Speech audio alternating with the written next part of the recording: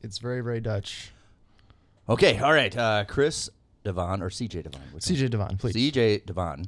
It's dedication time. So what would you like to dedicate this episode to? I would like to dedicate this podcast to my friend Sherelle Renee Childs, who is performing Shakespeare in the Parking Lot with Stillwater Zephyr Theater. Really?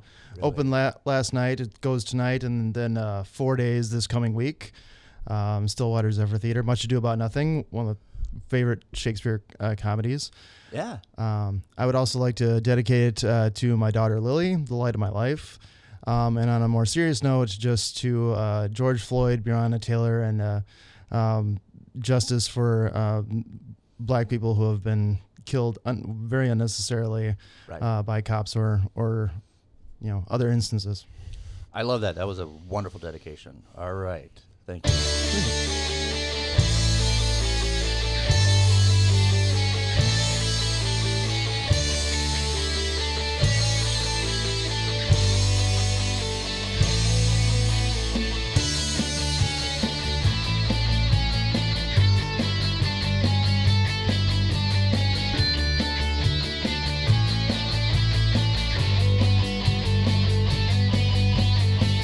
All right, we're back with CJ Devon. Before we get started, I want to mention my YouTube channel. Kyle Gothy and I have a YouTube channel called Kyle and Nick on Film, where simply we critique movies that we just pluck out of random conversations. So please check it out on YouTube, Kyle and Nick on Film, and you get a chance to see what it looked like, which is kind of neat. Yeah. Fantastic. So I think that everybody's kind of curious. Like, very dapper gentleman. Yeah, you get to see what it looked like. With us today, CJ Devon, actor. Occasional writer, but Occasional actor writer. mostly. What if somebody put a label? What would you do? Actor first, then writer, or writer then actor? Oh, actor first, Actor definitely. first. Yep. Yeah. Well, how did you get started with that?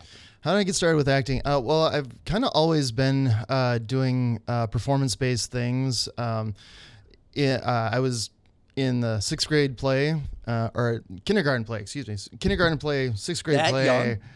That young, yeah. Okay. They start them that young, but I think I just didn't have the fear to stand up and go ahead and do something. They said read these lines, and so I'd get up and I'd read these lines, and then anytime a class project would be like you could write something or you could perform something, I always wanted to perform something. So I kind of had a taste of like what I thought I wanted to do. But it wasn't until I got to high school and I took my English teacher, who was also the drama teacher. I took his Shakespeare class and his short story class, and then I would audition for the plays that the school was doing too. And it wasn't until I got into the very last play that I could have been in high school, which was Shakespeare's Twelfth Night. And finally got up in front of like a full like theater audience of people, and not the classroom, just right, yeah. and just this the energy of of people laughing and reacting, and just the thrill of being on stage. I was like, this is a fantastic feeling. I want more of that. And from there, I went to college and You pursued it even after high school. and pursued acting even more. So what we regard as is actually you've been trained. You actually went to classes and done it. Yeah, I have my Bachelor of Arts in Theater from Moorhead State University. I'm the last graduating class of Moorhead State University before they changed to Minnesota State University at Moorhead. I take a lot of pride in that. But yeah, they had a fantastic theater department and really gave me all the tools and everything that whenever I go like see plays and kind of critique them like in my head, the respect for theater and for all that I got from college. When you do the acting stuff, do you constantly think about costuming? Or is that something like you read the lines and then you think about it, or you do it at the time that you think about costuming? Costuming, I don't think about a whole lot. Taking costuming was part of the course Right, that's why I asked in you, college. right, yeah. So, but I think nowadays, when you're working for a community theater, or when you're working for a film, you might have input on what you think your costuming might be, or Which is nice. or they might just say, just bring whatever you have. But for the most part, I leave that to the experts who wanted to pursue that more, whereas like I just wanted to pursue the performance of it, and yeah. When you did in theater in college, did you do other jobs around the theater just to get familiarized with it? Oh yeah, yeah. As part of the requirement, you had to spend a lot of time either in the set shop or doing the sound and lights, or in the costuming department also for whatever show was going up. I think I found more comfort in the scenic design and the building of the sets. I got to pretty handy with building flats and platforms and all that stuff that the stage needs. Yeah, so people, if you never worked on a movie set or stage set, flats are just something to block the lighting or close a room or whatever. Well, yeah, there are legs at the side of the stage that block off so that the audience can't see where the actors are. Flats are actually like a wall. If you have a wall in a room built, that's what a flat's built out of more often than not. I had a wonderful time painting flats at Zach Liverson's film where he was making a movie. It had to be 110 in the. Yeah, I have a lot of respect for people who build their sets for their films. That's a phenomenal thing to do.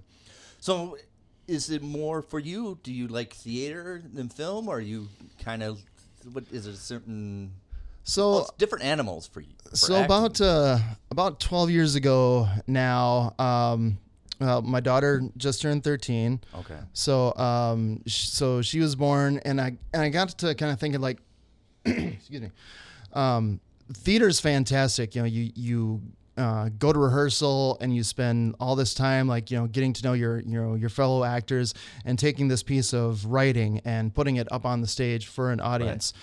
But unless you're able to get rights to film it, or unless you keep the programs from it, once that show is done, it's gone. So like, well, how do you keep things like more permanent? So that's when I started to like gravitate to film, because film you can have a VHS way back in the day, or a DVD or a Blu-ray, or now everything's digital. So that's about the time that I started to transition, like exploring more film work. Is when my daughter was going to be there, and I want things that would last longer than I'm here, that she can see.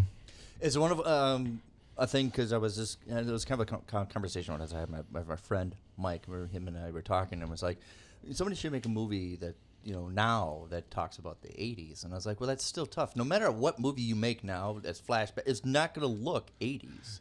I mean, you can have something, you can put the cars, the fashion, everything. Yeah. But it's still going to be, you're going to use digital film. It's not going to look authentic, look like the 80s. You're just going to, it's almost an homage to the 80s. So True. Even like Back to the Future is kind of set back to the 50s. Well, that's what really the 50s looked like. It's they built a set of the 50s, or maybe they had something that they could make look like the 50s, but it was made in the 80s.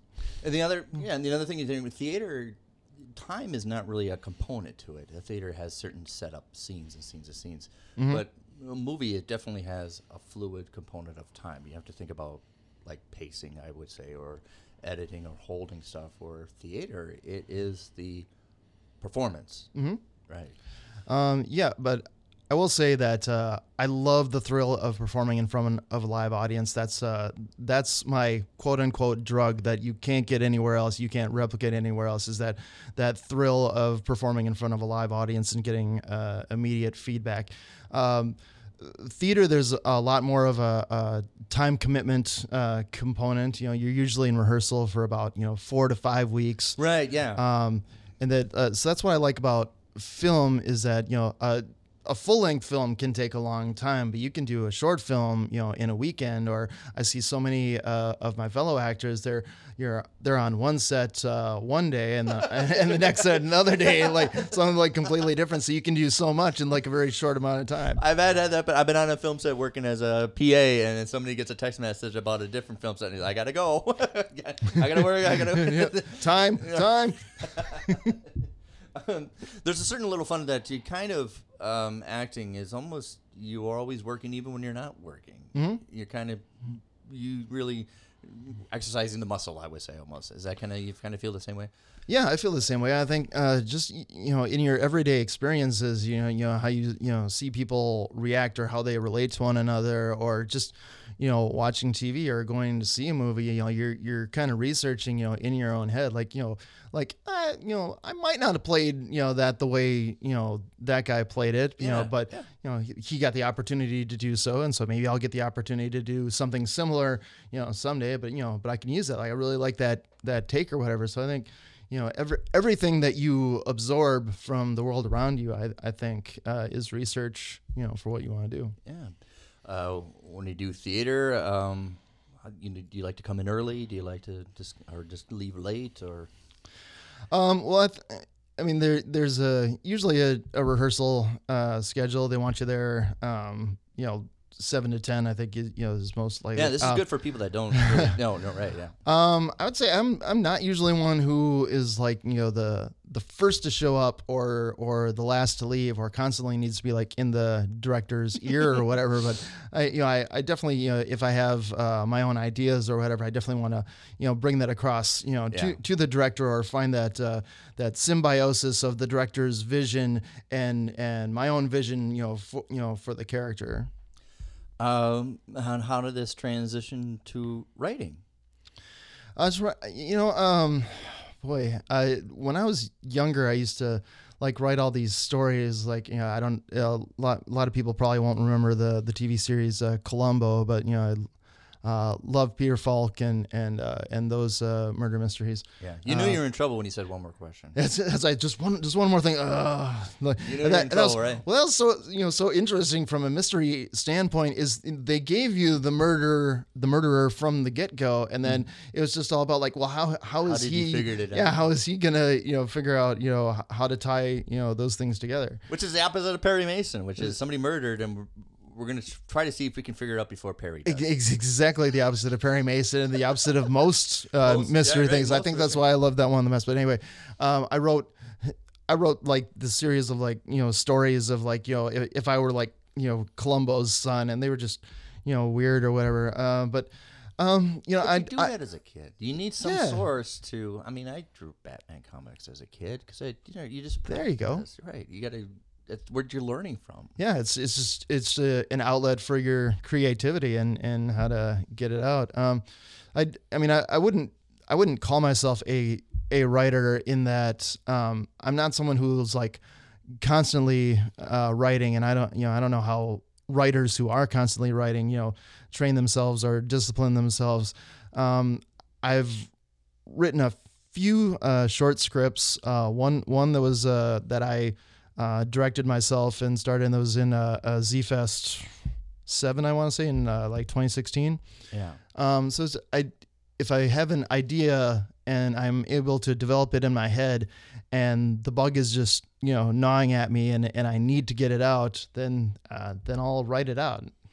I think when you're on the show, and I think that's a nice perception, and I think people who are writers should take acting classes, and I think actors should do a little bit of writing to know, at least get a familiar of what the two crafts are doing with each other.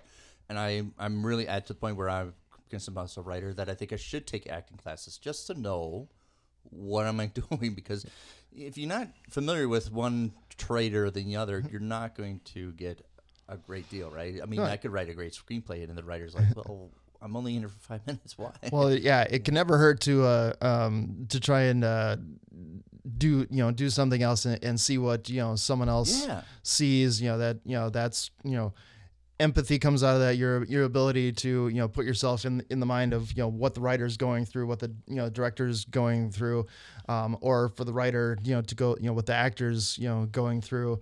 So yeah, I think that everybody getting a taste of everybody else's genre or segment, I think is incredibly helpful and beneficial. My God, I can't remember who the writer was. A famous author said, if you've only been a writer, you're not going to be any good. You need to do other jobs to get familiarized to know how to do writing. And so, yeah, and I totally encourage, if you're a writer and you want to write scripts or something, take an acting class. Get around a movie set to realize how it gets done, because a lot more complex the writing is, a lot more difficult to shoot. You have to think about setting up and everything, and how they interacting, what the dialogue's going to do, and stuff For like sure. that. Yeah, so a lot of definitely courage to do one trade or the other. So Well, and I think whatever is your preference to do, the more the more you practice at it, hopefully, the better you can get, and not complacency.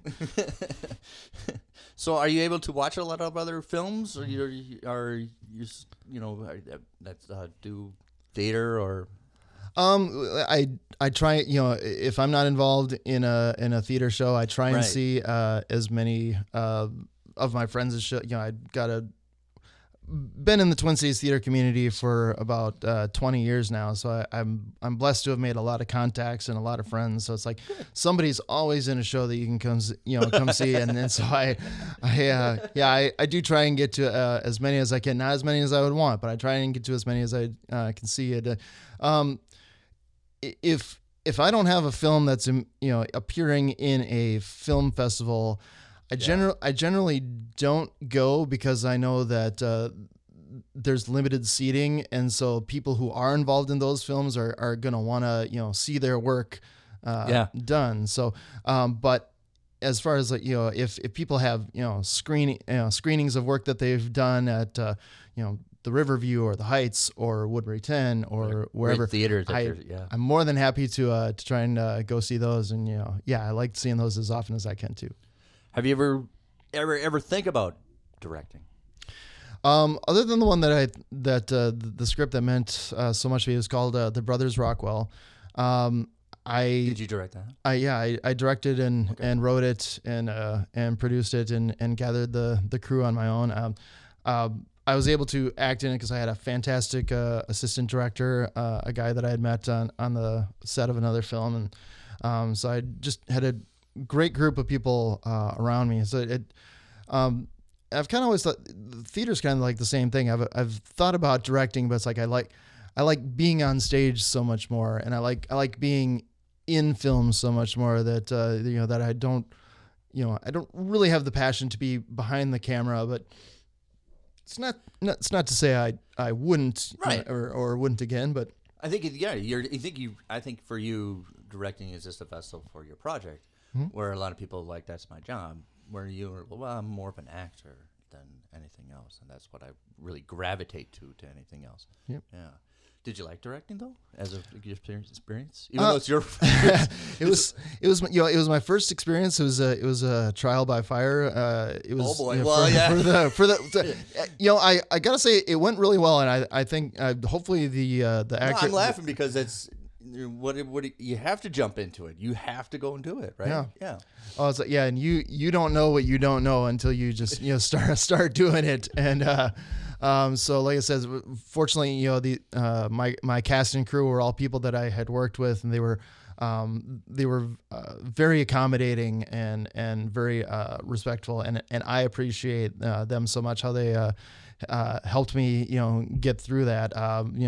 My editor, I couldn't be more happy with, and so I like to think that because I had been on several film sets prior to that, I had an idea of how I wanted my film sets to run, and I think that for being like my first experience, right? Yeah. After that, I assistant directed a film like right after, so I've really only had those two experiences. But I have to say, for a first time director, I think it went pretty well. Hopefully they'll say the same thing. I don't know. But I think you learn a great deal about. There's more to making a movie when a director. You constantly have to think about schedules, planning. Are you going to feed these people? Are you going to, in fact, maybe you have to can pay them, costuming, all that stuff. There's a lot of arms that you have to do with directing, and some people have this ambition that I'm going to be a director and they get the experience and I don't think I can handle it. It's a large assignment. It's a huge umbrella when you're directing a movie. And I definitely gained a huge appreciation for sound and makeup and editing, especially going through that process, because that's not something I had ever really thought too much about until I was the head of that process and had to think about all those departments. I brought up sound because I was on the film set and I was talking to the sound guy, and I was mentioning to anybody, it's like, if you want to make a movie, one of the things you have to understand is sound is going to mess it up, and it's not because of rehearsing or practicing, and I even know because I used to be in a band and I'm doing podcasting, but you can set everything up perfectly 2 hours ago and have all your equipment, and something's going to go wrong.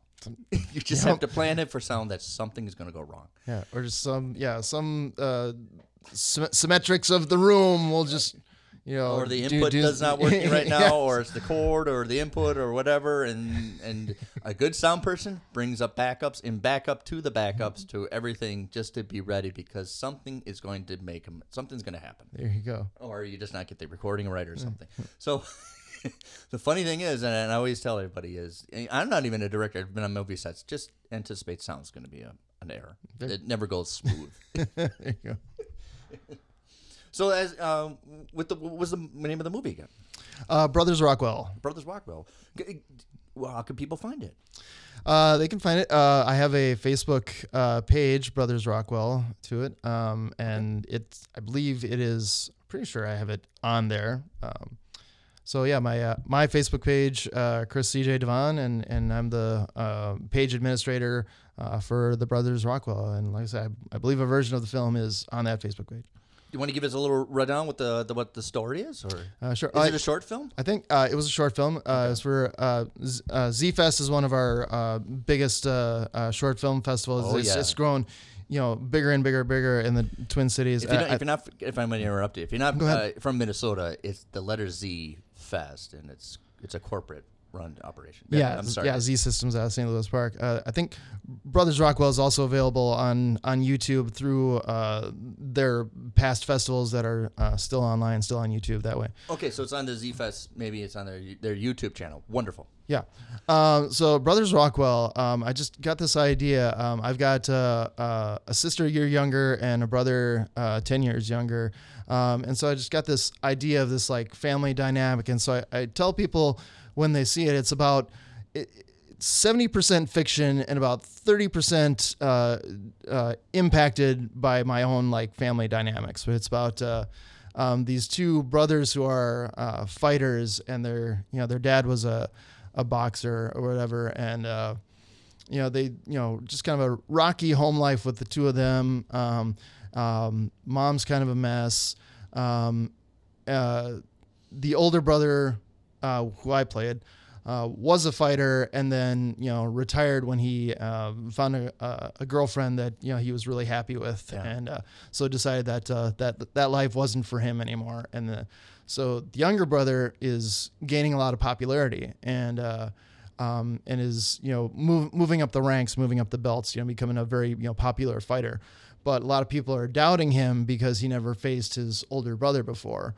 So the story is the younger brother trying to trick a confrontation, for the older brother, so they can finally find out, who's the best or whatever. Okay, so it's a little bit of a friction with the family, and you said that it's kind of a mess. But the wonderful author Elmore Leonard said nobody wants to read about the happy little elves that get along and pay their taxes on time.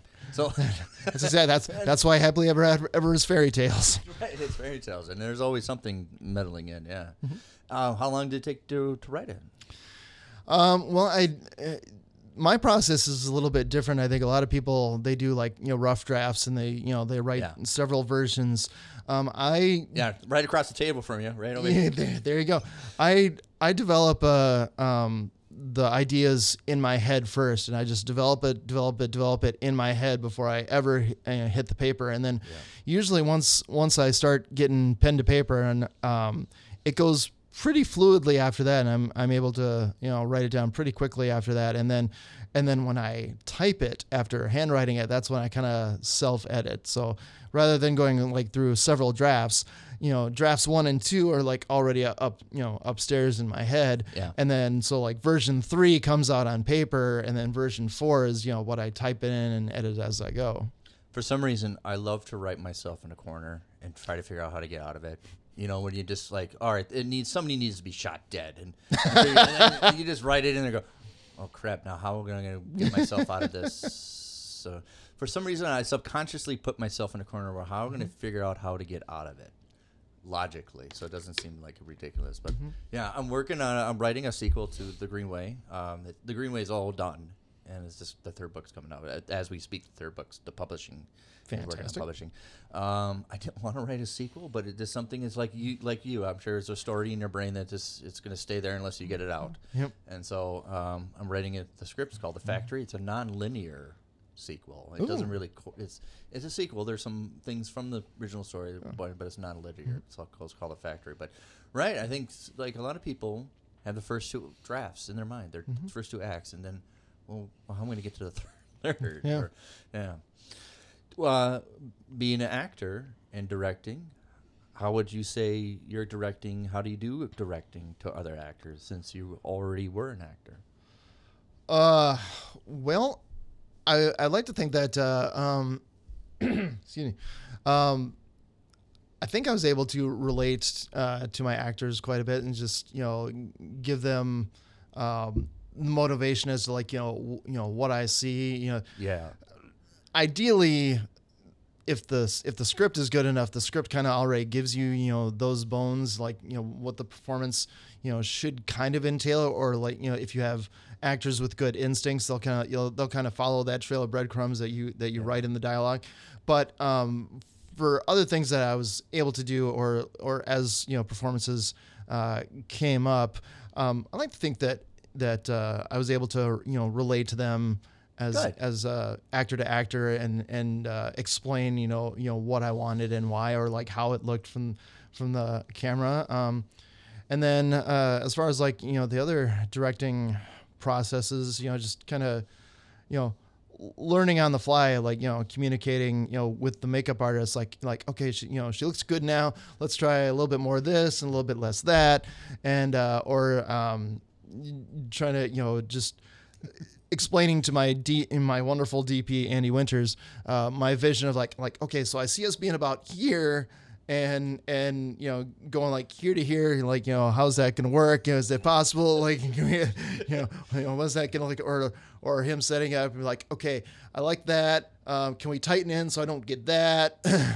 Or something. So but yeah, like I said, it was a great experience. It was something that I had to take on because the story meant that much to me, and I think it all turned out pretty well. And you edited it yourself?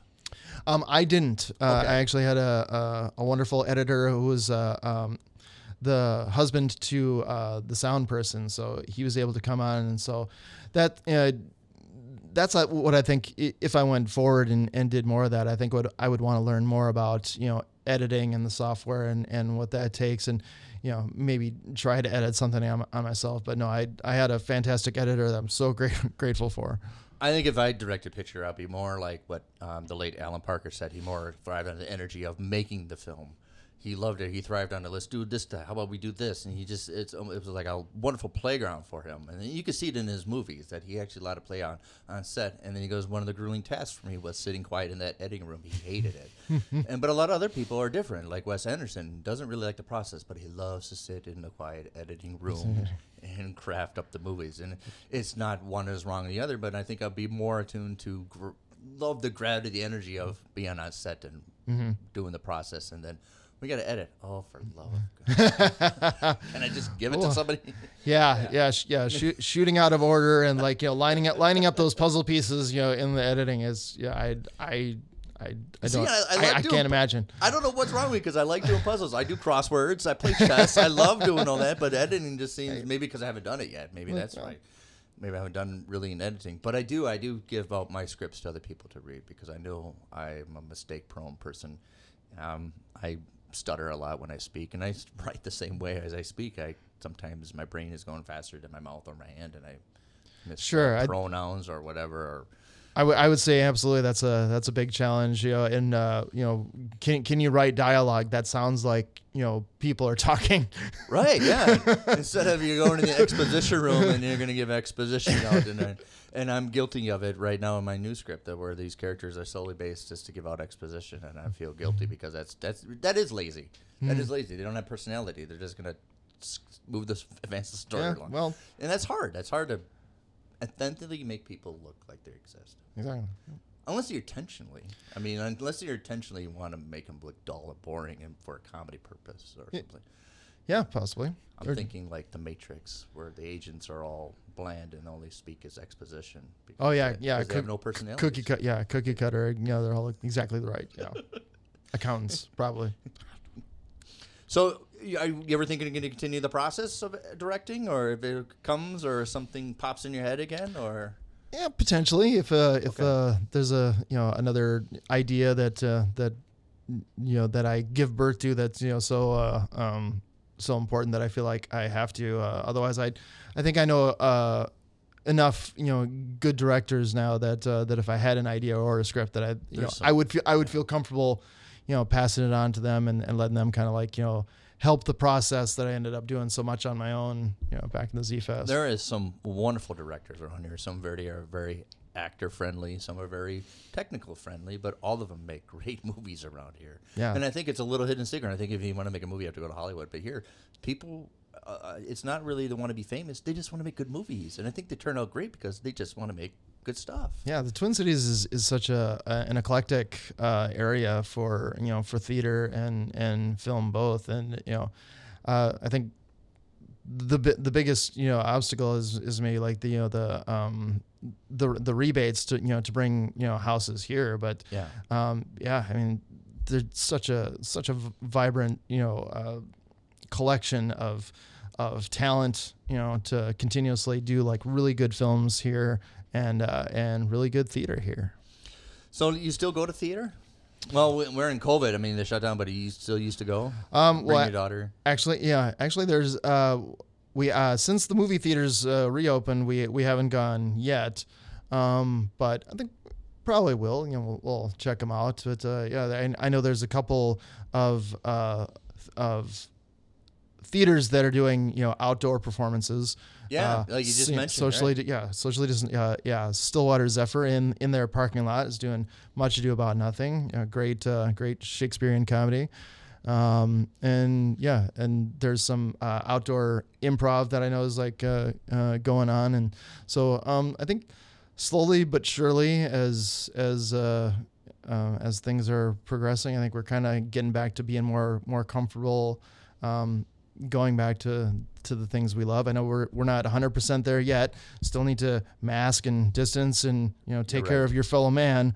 But I think we're hopefully we're on the better end of what we've been facing. We got to take a small break here before we go. CJ, what is your favorite Shakespeare play before we go to break? Ooh, that's very tough. Probably I would have to say Henry V is probably my favorite history play. Othello, my favorite tragedy, and Much Ado About Nothing, my favorite comedy. I just love when he's in court and just says, "I'm an ass." I just want everybody to know. Put it on record. Get ready for the new sitcom For's a Crown. Everything was coming up roses for Bradley and Cameron until... I could just lie here with you forever. I think we should see other people. And as if that wasn't tragic enough... The rent is going up higher than annual passes at Disney World. But they have a plan. Turning this place into a brothel. You could get a roommate. Enter Allison and Dylan. Your endless sexual escapades. Whole new meaning to home office. Join these 30-somethings as they face the challenges of balancing careers and dating after 29. Coming soon to a podcatcher near you. 1, 2, 3, 4's a Crown.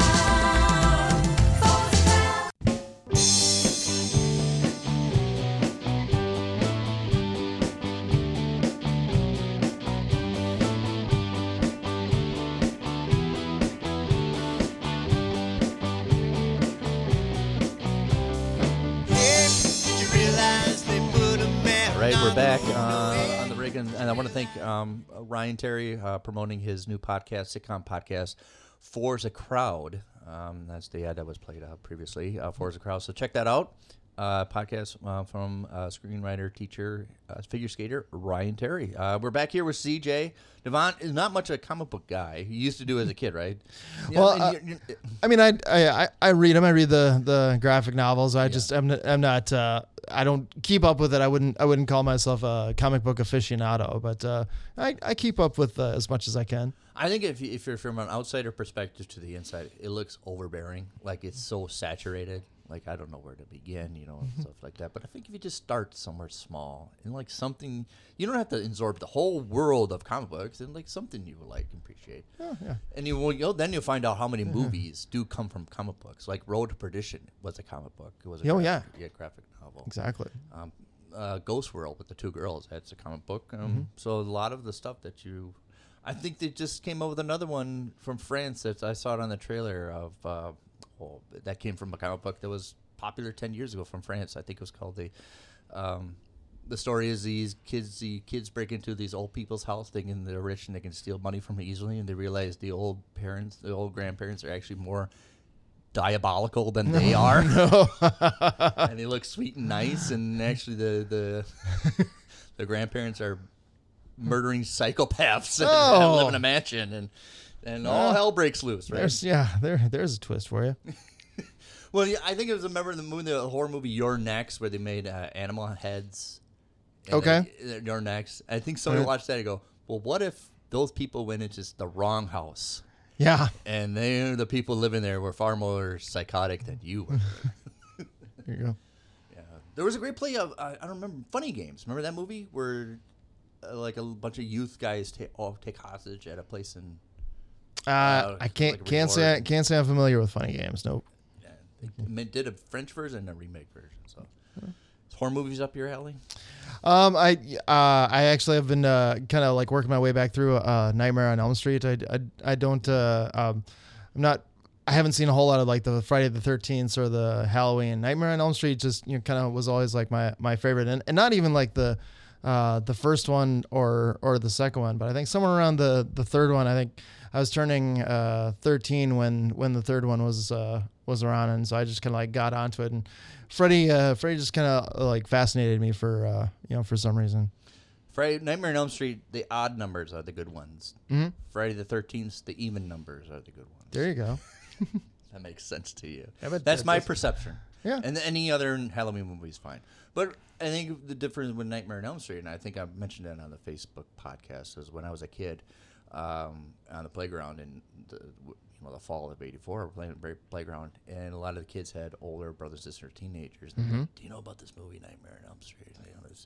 It's almost like a double. I dare you to go see it. And everything. It was like they're telling about. I remember as a kid, they were talking about I had long fingernails, and I go, "Whoa, how are you gonna kill me with fingernails?" Like, who cares? I have fingernails. That's not scary.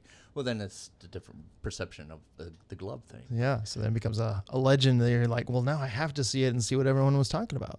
But then I read the documentary about Robert Englund saying he did more of a Fred Astaire impersonation for Freddy than any. That was his inspiration for Freddy Krueger was Fred Astaire. Like, man, I wonder what Fred Astaire thought about that. Which is kind of weird because if anybody does a research paper about Freddy Krueger, he's very feminine.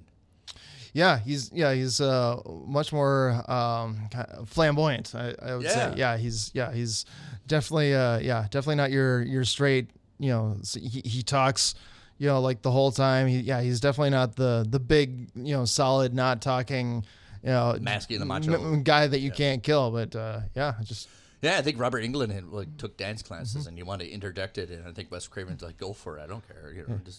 Play with it, have fun with it. Wonderful. I think it was a massive hit. I don't know how old you were in '84, but it was a massive hit and kids were talking about it. Yeah, I was 6. Okay. Yeah. So like I said, I didn't more catch on to it until I was like, teenage years. Yeah, and I think I just started like first grade. No, second grade, where everybody was talking about it. Second grade. Mm-hmm. I dare ya. I think there's something too about, just like, being asleep and in your dreams is supposed to be kind of like a peaceful like respite from the day, so it's supposed to be a safe space. So the fact that someone's invading your dreams and making it so that you can't sleep or don't sleep or whatever is more than like finding some big boogeyman who just happens to be in the shadows, or just like whenever you turn around. But yes, there's no escape from from falling asleep, and no escape from inside your own head. So I think that's probably maybe that's why Nightmare on Elm Street fascinates me so much more. Alfred Hitchcock made everybody nervous about taking a shower. Wes Craven made everybody nervous going to bed. Yes.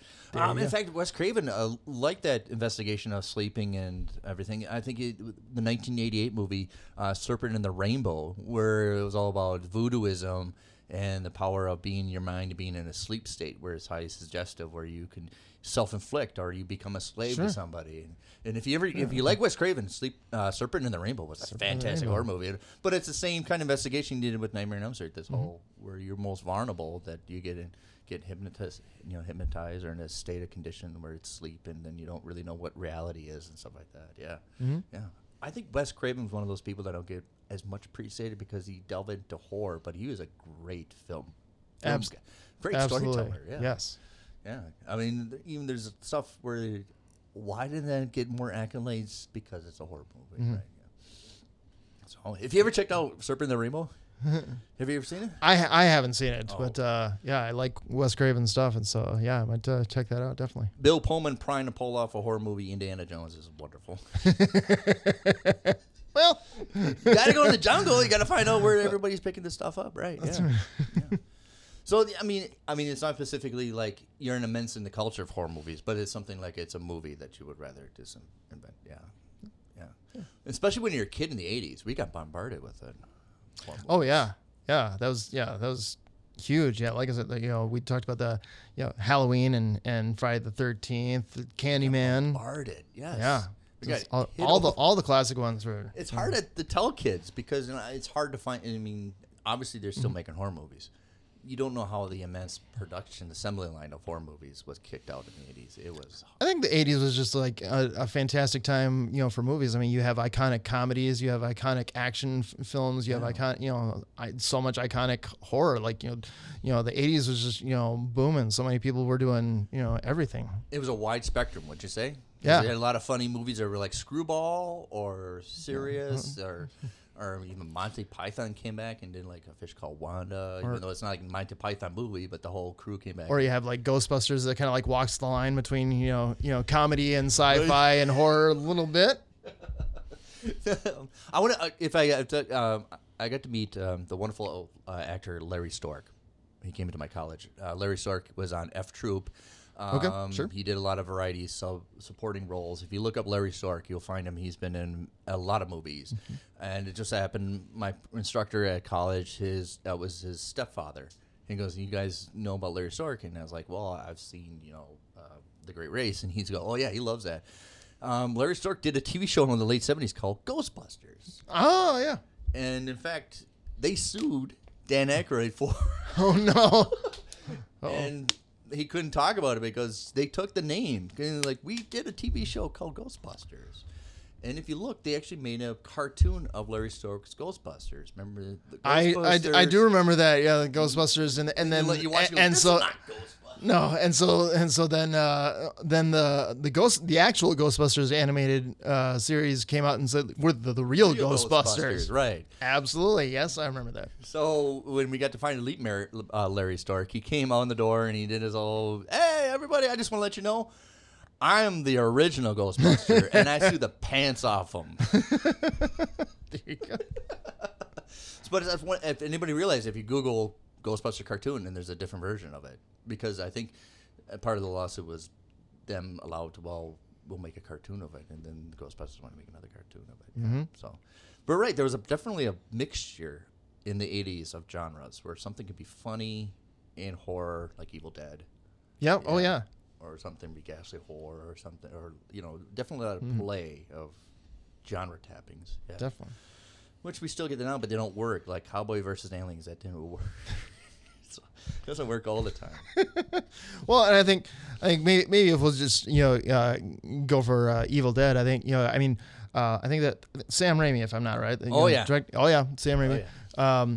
So I think it kind of depends on the lead actor. I think because Bruce Campbell was so affable and made Evil Dead funny. How Sam Raimi shot it did too. So maybe Daniel Craig, Cowboys versus Aliens, not as good. Although Knives Out, very good movie, and Right, I think he does a decent but completely different James Bond interpretation. But yeah maybe just not his thing. And I don't know if you know it was Sam Raimi who did a lot of movies, but the Coen brothers from Minnesota worked on Sam Raimi's films. and they worked on Evil Dead. I And didn't know so, that. So if you ever watch like Raising Arizona, there's a lot of film techniques that they use in Raising Arizona. The whole speeding car and goes racing up into the house and they zoom in on the face and everything, which is very much what Sam Raimi's done, but the Coen brothers learned from Sam Raimi. So there's a lot of stuff that you can see, very similar techniques and style. And of course, there may be some actors from one end to the other. Yeah, Definitely. So, which is again, the Coen brothers spent over a decade working on other films, as working PA, doing other works, working on camera crews before they even thought about doing a movie to direct a movie. So, if you think you're ready to do a movie, maybe you want to work on somebody else's movie set to realize how it's played out.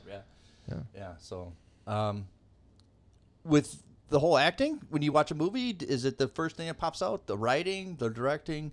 I always like to ask this question because, sometimes it goes with the automatic. So when you're watching another thing, what kind of comes out to you first? Oh boy, that's a great question, Nick. I think it kind of depends. I think you can. I think it just kind of depends on the movie and the experience. And, It does, doesn't it? I think you can maybe like the trailer got you in or whatever, and you're surprised by how well you like the acting, maybe of an actor that wasn't even like in the trailer, or you're just maybe you didn't get a taste of like much of the writing from the trailer, but you're just amazed by the dialogue and the relatability of people in a movie. Then there's if it's excuse me, if it's something like I'm bringing my daughter to, and like I generally don't have like too much expectations, but then you have this whole other thing of emotions that like parent to child or siblings together, that like you're watching a cartoon, but there's all these emotions that are affecting you on a level that you didn't quite expect because you have a child or just something like resonates with you. So but yeah, I think sometimes you can be you'd be like, well, this might be an unpopular opinion, but I'll take Joker for example. Joaquin Phoenix, I think fantastic performance. The movie as a whole, I didn't think was that great, but his singular performance, I think was so incredible. So I think you can have those takeaways, like a movie can be average or maybe above average, but like certain performances or like lead performance can really stand out to you. So I just talked that it kind of led into the same conversation I had with Bethany Jones, our previous guest, where you can watch a movie and something just immensely it outshines everything else. Something could be wildly wonderful and then better than it sticks out so much better than anything else. Bethany's a great a great presence in our film community as director and behind the scenes. I give you your take on the Joker, which is, and we're surrounded by images of the Joker, which is it was a great performance. You're just not going to get the accolades from me. Mm-hmm. You can like it all you want. I'm just not going to. Yeah. You're not going to get it from me. I'm sorry. No. That's fine. Like I said, not the best movie. I didn't think for sure. Is there anything coming out that you're looking forward to? Is there any movie that you're kind of anticipating for? You mean like mainstream or anything, or your friend? Or, yeah. Well, I know. I usually throw a wide net. Wide net. Well, I know Tristan James Jensen and Alexandria Marty are working feverishly on the post production of Scarlet Rose. A feature film that me and a couple others have worked. That's a sexy title. Yes, we worked really hard on that film, so can't wait for that to come out. Personally, were you worked on it too? Yes, I had the privilege of being one of the lead characters. Wonderful. My daughter was actually able to be a part. Actually, I'll tell you the story of how it became. I had worked with Alexandria on a 48-hour film festival previously to that, and we kind of became friends after that. And so she came. Hope she doesn't mind me telling the story, but I'm going to tell it anyway. She came. She met with me and wanted to get my feelings on this script, and it was just this 7-page script, and she wanted to know if my daughter would be able to to play the girl's role, and so she wanted to know what my thoughts were. So I told her about the script.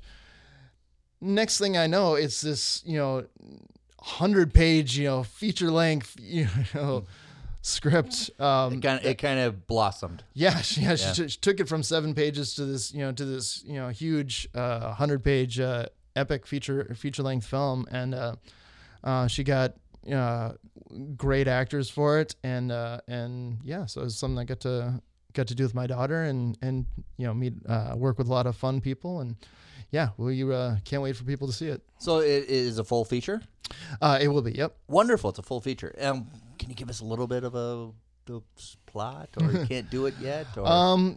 Just saying that a woman comes into a psychiatric clinic with an unusual problem.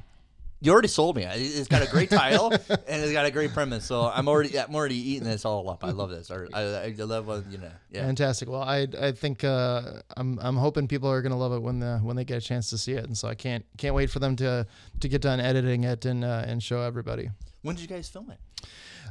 We filmed it, I think 2017 and 2018. So I think it's getting on 2 years into post, or maybe we finished it up some of last year. It's like we filmed it up in Duluth Superior area at a fantastic museum that they let us rent and use out.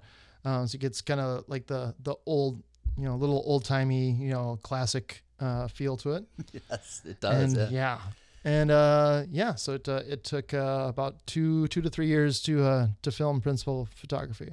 Well, I'm glad you mentioned it, because especially when people who are going to do independent full features, that you have to work with that the scheduling, and sometimes you're just not going to be able to do.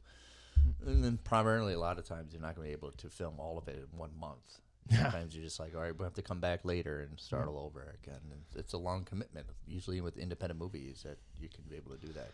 Yeah, maybe in maybe in Hollywood and New York and even in Atlanta, you have people whose primary job is making films. So maybe then if you have a decent enough budget, you can get everything like wrapped up in a month or whatever. Yeah. But when we're all making feature films, we know that it's a lot of the times we're financing it mostly by ourselves or crowdfunding or whatever. So it's gonna take time to build resources and time to get everybody's schedules, because people have to have lives outside of making art, even though that's what we really want to be doing. Okay, I'm glad you mentioned, because with the Scarlet Rose, do you have when we can anticipate it? When we'll be able to be ready to go? You think? Well, I'm sure COVID hasn't helped things, and I know some of the other people behind it have had things going on in their private and personal lives too. So I'm hoping next year. First thing next year, spring next year, sometime, hopefully. Well, that's a lot shorter than I thought, because COVID has sidetracked everything in life, and especially with movie productions. And like I said, I've been working on movies, and then sometimes it's like, all right, we're a go, we'll see you, and then all of a sudden, no, we're not. So it's a lot of touch and go, especially, and now with podcasting, you have to anticipate a lot of it. It's like, okay, I'll be there. No, I can't. And so it's definitely, if you're planning ahead, it's not right. Sometimes it's not you. So, CJ, thanks for coming on, man. Oh, you're welcome, Nick. Thanks for having me. I love your podcast, and thank you. Seeing the postings on Facebook, and I'm just so happy and so honored to have asked on. All right. I think you've known after listening. It's not over till the guest says it's over. It's over. I like that one. I like it. It's not